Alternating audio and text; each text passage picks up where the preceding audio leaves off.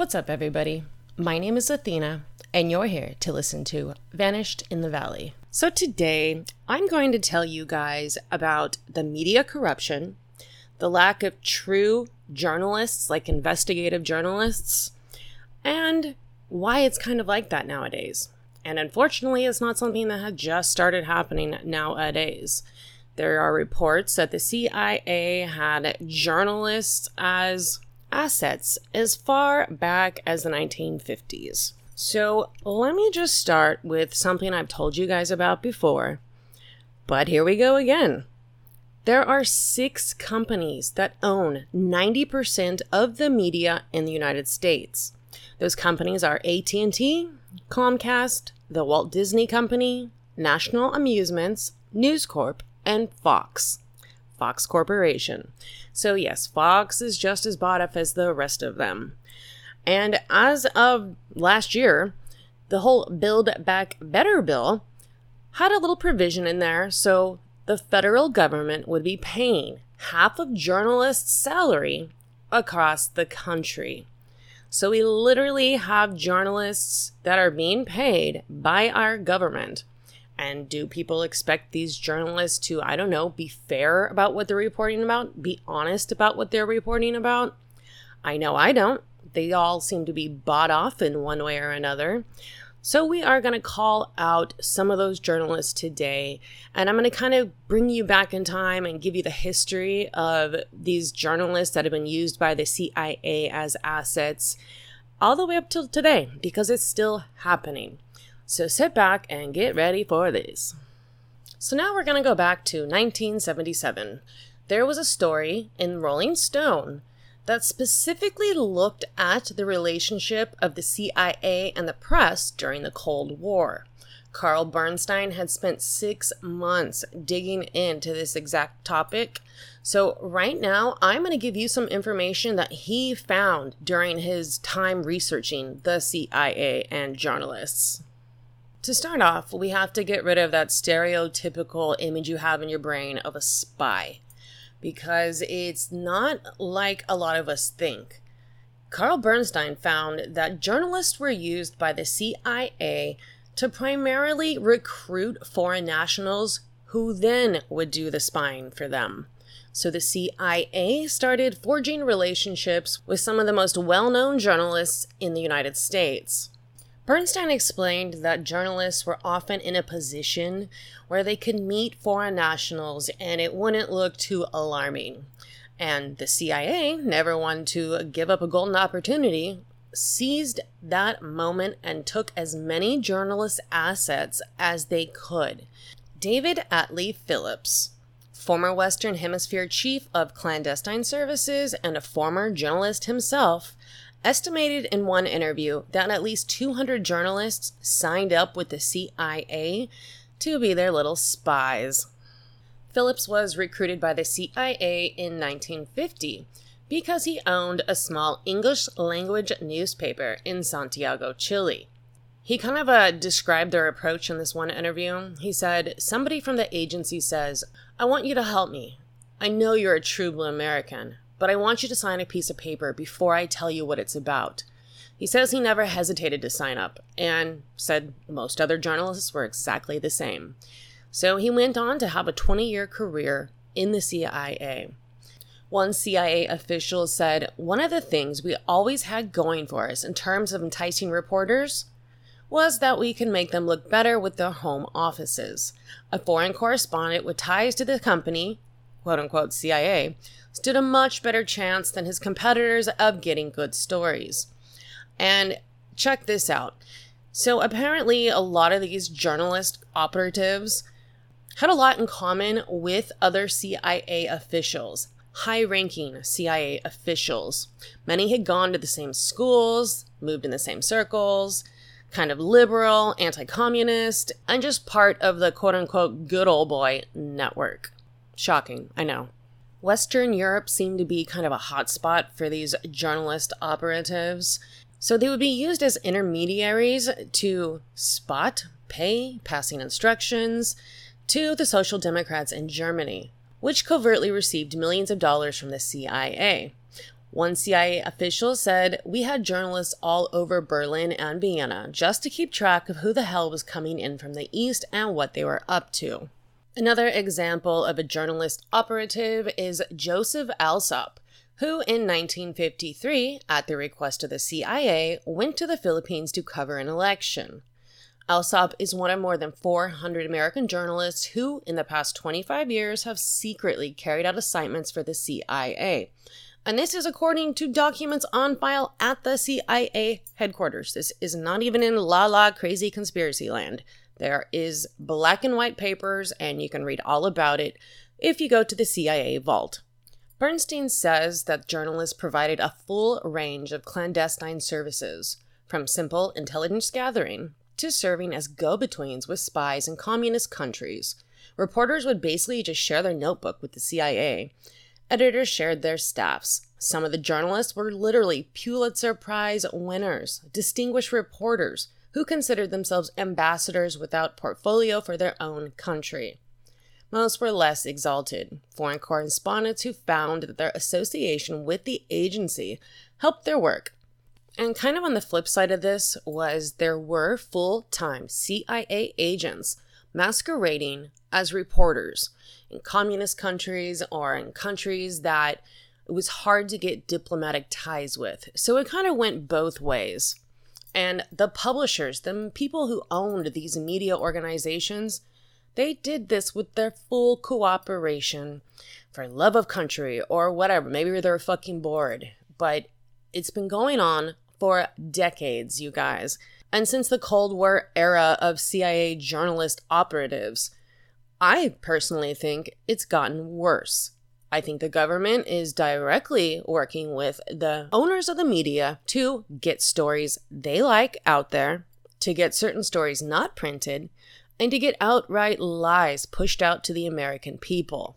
Because so far, I have just told you about journalist operatives working in other countries and not specifically targeting Americans. But don't think that doesn't happen. Don't think that's not where I'm about to go.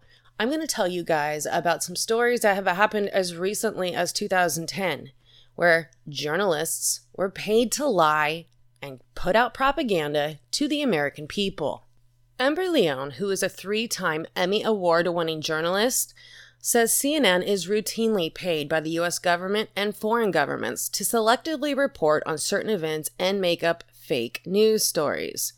No shit, I'm about to take you into the fake news network CNN. Leone says that back in March of 2011, CNN sent a 4-person team to Bahrain to cover the Arab Spring.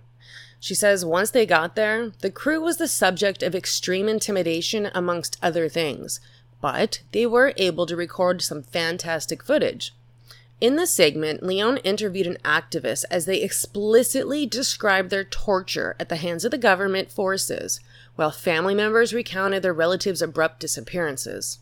She spoke with government officials justifying the imprisonment of these activists. The segment featured video footage of regime forces shooting unarmed demonstrators, along with mass arrests of peaceful protesters. So, early 2011, CNN segment on Bahrain presented one of the starkest reports to date of the brutal repression embraced by the US-backed regime. So, despite all the dangers these journalists went through, despite all of their great footage and the reporting, CNN decided to never broadcast the documentary, like ever. Even in the face of numerous inquiries and complaints from their own employees, people inside CNN, it continued to refuse to broadcast the program or even provide an explanation for the decision. And like I said, to date, this documentary has never, ever aired on CNN. So having just returned from Bahrain, Leone says she saw firsthand these regime claims were lies. And I couldn't believe CNN was making me put what I knew to be government lies into my reporting. Now, you can go to News Punch, search CNN journalist. Governments pay us to fake news. Shocking expose. And this is a story from 2016. And you can see the footage that Leone got when they went to Bahrain. The footage that CNN was censoring because the government was paying them to not show the footage. Leone says she did challenge CNN, and CNN told her to be quiet. and they started to view her as a risk. They knew she knew too much. So she may have defected from CNN, but since that time, she has now been bought up by Alexander Soros, who is the son of billionaire financier George Soros. She also has Wyatt Rockefeller, who is the grandson of Lawrence Rockefeller, backing her. So it looks like she tried to get out. She tried to let people know what was going on, but it's like the carrot or the stick. It's like, come on, here, you can have everything you've ever wanted, or we'll probably fucking suicide you. So that's kind of what I'm thinking happened to her after that. Because if you go check out her website now, it has nothing to do with censorship. It has nothing to do with how fucked up the media is.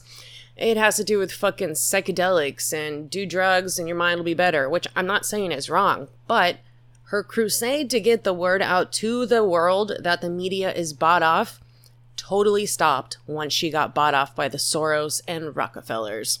Totally shocking. I know. And, I kind of get it. I mean, who the fuck wants to be suicided for trying to tell the truth when if you just shut your fucking mouth, you can have everything you ever wanted? And I think that is what happens to a lot of journalists. Not just journalists, a lot of people. And I'm like 90% sure that's why Amber stopped her quest to get the truth out. So now I'm going to tell you about a journalist who chose not to take the carrot and ended up suicided. I'm talking about Gary Webb. In 1996, Gary exposed how the CIA hired drug traffickers to sell massive amounts of cocaine in the United States in order to raise untraceable funds to finance terrorist organizations who were trying to overthrow the Nicaraguan government. These massive shipments of cocaine ultimately sparked the crack epidemic that decimated inner cities during the 90s. As a result, mainstream media vilified Gary Webb and destroyed his career, basically his life, his marriage, everything. But he refused to back down. He said, fuck your carrot, I want to tell the truth. In 2004, he was found dead with 2 bullet wounds to his head, and they ruled his death a suicide. I mean, this guy literally lost everything. His life, his career, his marriage, and his life to get the truth out to people. So I don't know what separates Gary Webb from an Amber Leone type of personality, but it seems like real journalists, the ones that truly want to get the true word out to the American people and the world beyond, they end up suicided. It's like you get 2 choices, just like I was saying earlier. Join us and you'll have everything you want. Go against us and we'll fucking destroy you. I know it's a fucked up choice, but some people believe in the truth more than a happy little fake-ass fairy tale life. So if you want to learn more about Gary Webb, go online to any search engine other than Google and type in Gary Webb, Dark Alliance, and Mercury News. Now, Dark Alliance is a series that appeared in the San Jose Mercury News in 1996, and like I said earlier, it was detailing the crack cocaine trade in LA and how it was all tied up with the CIA and those dirty little fuckers trying to fund terrorists in South America. So other than the CIA, WikiLeaks kind of let the whole world know that the DNC had a bunch of journalists in their pocket. So check this out. I'm going to tell you about 5 emails WikiLeaks put out about the DNC colluding with different journalists. So we have Politico's Kenneth Vogel, who sent a copy of a story to the DNC before he sent it to his editors. He literally sent the full story, and the subject line was, per agreement, any thoughts appreciated.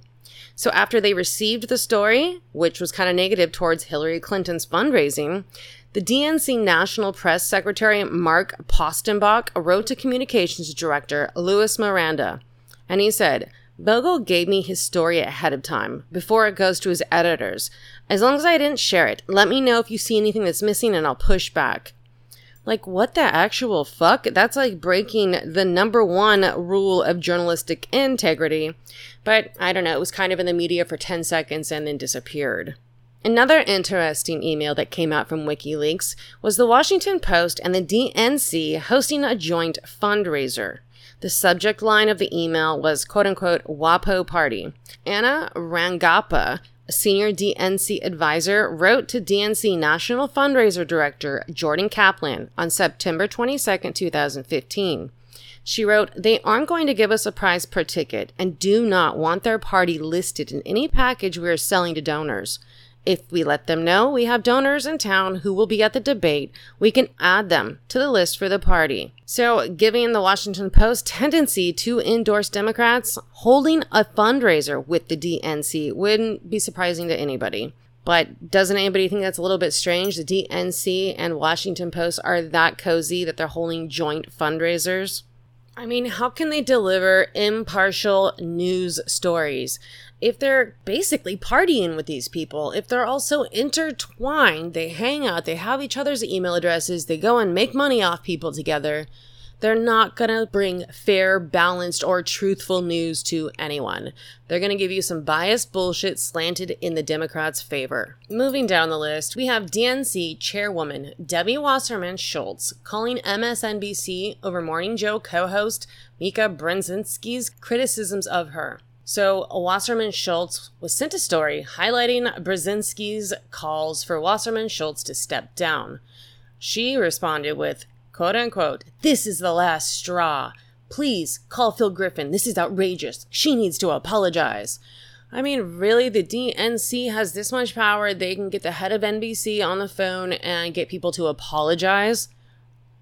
It's completely outrageous. And nobody really talked about it back then. It was in the news for fucking a week. And then people forgot about it thinking, oh, it's not going to happen anymore because they got busted.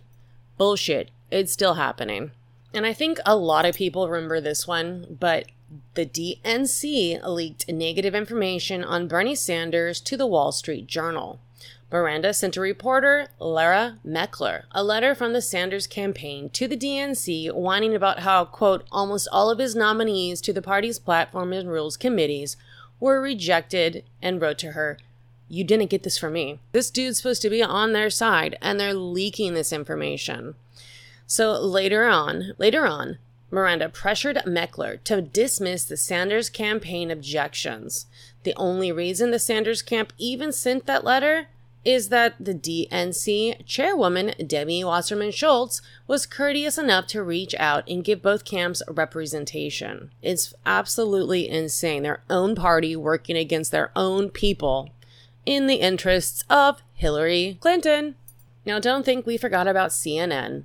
The last one I have on the WikiLeaks list is when the DNC screened an op-ed written by CNN contributor Maria Cardona, blasting Sanders fans for their behavior at the Nevada Democratic State Party convention before it was published.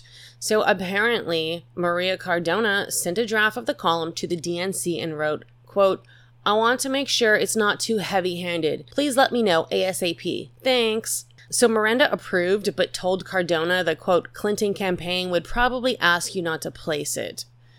It's like, what the fuck? If they are working this close together, imagine the stories that A, don't get told, or just the complete bullshit that does get told. Like the whole Russia collusion shit. That was totally made up and fake and pushed by the mainstream media for years. It's amazing to me that Americans even watch the mainstream media at this point in the game. Now, I remember reading, I think it was an article years ago, and it was talking about someone who was from China, and they were saying how in China, they don't even watch the news because they know it's propaganda, and how they're super surprised the Americans watch the news here because it's the same. It's all state-funded propaganda. Now, if you need more proof that the mainstream media is biased towards Democrats, check this out. This is from the Washington Times reports. A mere 7% of journalists identify as Republicans, and when they do give money to political campaigns, they usually donate to Democrats, lending evidence to Republican presidential candidates' claims that they are facing a hostile audience when they deal with the press. And self-proclaimed Democratic journalists outnumber Republicans 4-1. And that's according to research by Lars Wilnett and David Weaver, professors of journalism at Indiana University. They found 28% of journalists call themselves Democrat, while just 7% call themselves Republicans. Though both numbers are down from the 70s, those identifying as independent have grown, which I don't buy for a fucking minute. I'm sure that's a bunch of bullshit. It just makes you wonder, when did American journalism go so far down the tubes? I mean, I'm thinking it was like a slow progression. It wasn't just like something quick or more people would have noticed it's total propaganda by now. But it just leads us to current events and what has happened to the American public and the world, basically, over the last 2 years with the Kabobo pandemic. Everybody sat there and they saw the news pumping out their fear porn and lies to people for 2 years. It's got it so people still are wearing masks around in public, even though Fauci himself has come out at this point and said, yeah, masks are basically useless. These people are so brainwashed by the media that they can't get that through their heads. They're still wearing masks. I literally turned down a job today because they make their employees wear masks. No shit. That was like the deciding factor. So fuck all that shit. People are brainwashed, and the mainstream media is just a propaganda arm of the government. See, now I found this information yesterday, and you would think with this kind of numbers, the mainstream media would be all over it. Check this out. Data compiled by the International Olympic Committee show 1,101 sudden deaths in athletes who are less than 35 years old between 1966 and 2004. Average annual rate of 29 across all sports. Now check this out. March 2021 through March 2022, at least 769 athletes have suffered cardiac arrest, collapse, and or have died on the field worldwide. They're fucking dropping like flies, and the mainstream media is just acting like this isn't happening. Nobody wants to address the fucking elephant in the room of this mRNA poison. These are numbers compiled by government data, the International Olympic Body data. So this is not just some like quote unquote tinfoil hat psychos coming up with some numbers. These numbers are from official sources, you guys. But crickets from the mainstream media. Something else that's come up recently, as of a few days ago, that you think the mainstream media would want to tell people about, but they're totally silent, is the newest peer-reviewed study on COVID-19 vaccinations temporarily impairing semen concentration and total motility count among semen donors. Now, us crazy conspiracy theorists have been saying this for 2 years, but now we finally have a study backing up what common sense and fucking opening your eyes has been telling us. Now, in the study, 37 sperm donors from 3 sperm banks provided 220 samples, and they were included in that retrospective longitudinal multi-center cohort study. Now, this study was specifically looking at Pfizer's vaccination, and they included 2 doses, and the vaccination completion was scheduled for 7 days after the second dose. The study included 4 phases: pre-vaccination baseline control, which encompassed 1 to 2 initial samples per sperm donor, so T1, T2, and T3, short, intermediate, and long-term evaluations, respectively. Each included 1 to 3 semen samples per donor provided in 3 different intervals. The first was 15 to 45 days after the injection. The next was 75 to 120 days after injection. And the third was over 150 days after vaccination completion. The primary endpoints were semen parameters. 3 statistical analyses were conducted. The first was generalized estimated equation model. The second was the first sample, and third was samples mean of each donor per period were compared to the sample given before the vaccinations. So what these scientists figured out is there is a 15.4% sperm concentration decrease on the second sample, leading to a total motile count of 22.1% reduction compared to the sample before they were vaccinated. Similarly, analysis of first semen sample only and samples mean per donor resulted in concentrations and reductions on T2. So the conclusion of the study is systemic immune response after the Pfizer jab is a reasonable cause for transient semen concentration and TMC decline. Long-term prognosis remains good, but I don't even know how they're saying that because this only followed them for 6 months. So they don't even really have a long-term prognosis. You know, they got to make sure they don't anger the American Medical Association gods and the big pharma gods, or else all their funds will be cut off.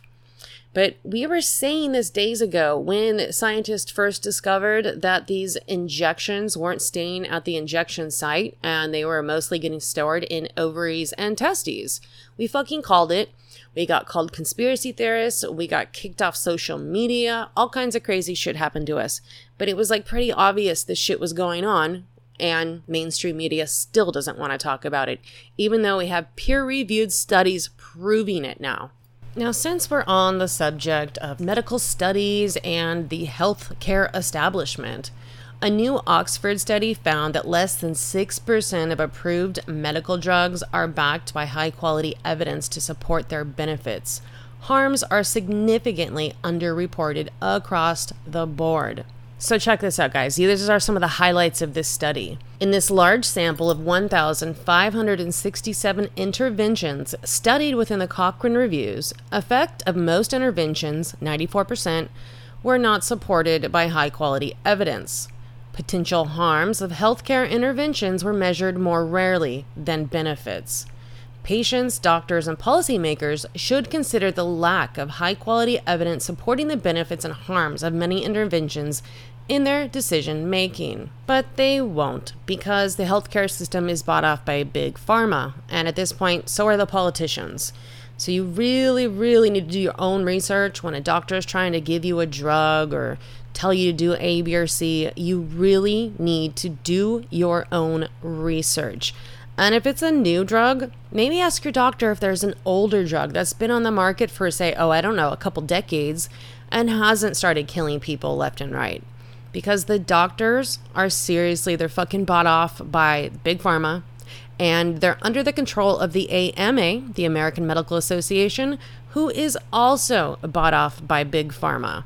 So seriously, when you go to the doctor, you need to take your healthcare into your own hands and do your own research and look into what they're saying. And don't just take their word as the word of God. Now, according to this study, only 5.6% of the interventions had high quality evidence on first listed primary outcomes, positive, statistically significant results, and were rated by reviewed authors as beneficial. The harms were measured for 577, which is 36.8% of the interventions, 127 of which had statistically significant evidence of harm. But I guess nobody in the mainstream media wants to talk about that either. Now, before I get out of here today, I'm done bitching about the shitty-ass mainstream media. I'm going to tell you about a giant sunspot that's doubled in size in 24 hours, and it's pointed at Earth. So what that means is it could send a solar flare our way. Now, a sunspot is a dark area on the sun's surface that are associated with intense bursts of radiation. They appear dark because they're cooler than other parts of the sun's surface.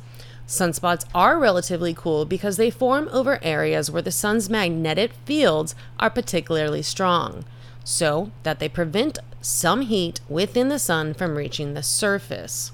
Now, they're calling this sunspot AR3038, and there are pictures. You can go to NASA, and they got this up there. So you can search on any search engine about sunspot AR3080.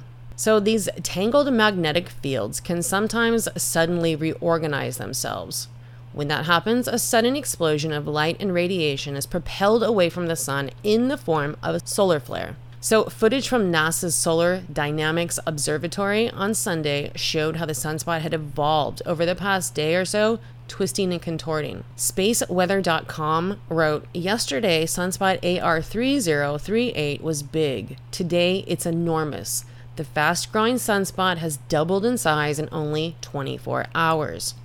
Now, the magnetic field associated with the sunspot means it could potentially send an M-class solar flare at Earth, the second strongest type. So it's not known right now if that will actually happen, but supposedly people are keeping an eye on it. As of Monday morning, the National Oceanic and Atmospheric Administration Space Weather Prediction Center hadn't issued any solar flare warnings. But I definitely think it's something to keep an eye on. All right, well, that's about it for this week. I have to thank Tennessee, Ohio, and California for being my top 3 downloaders.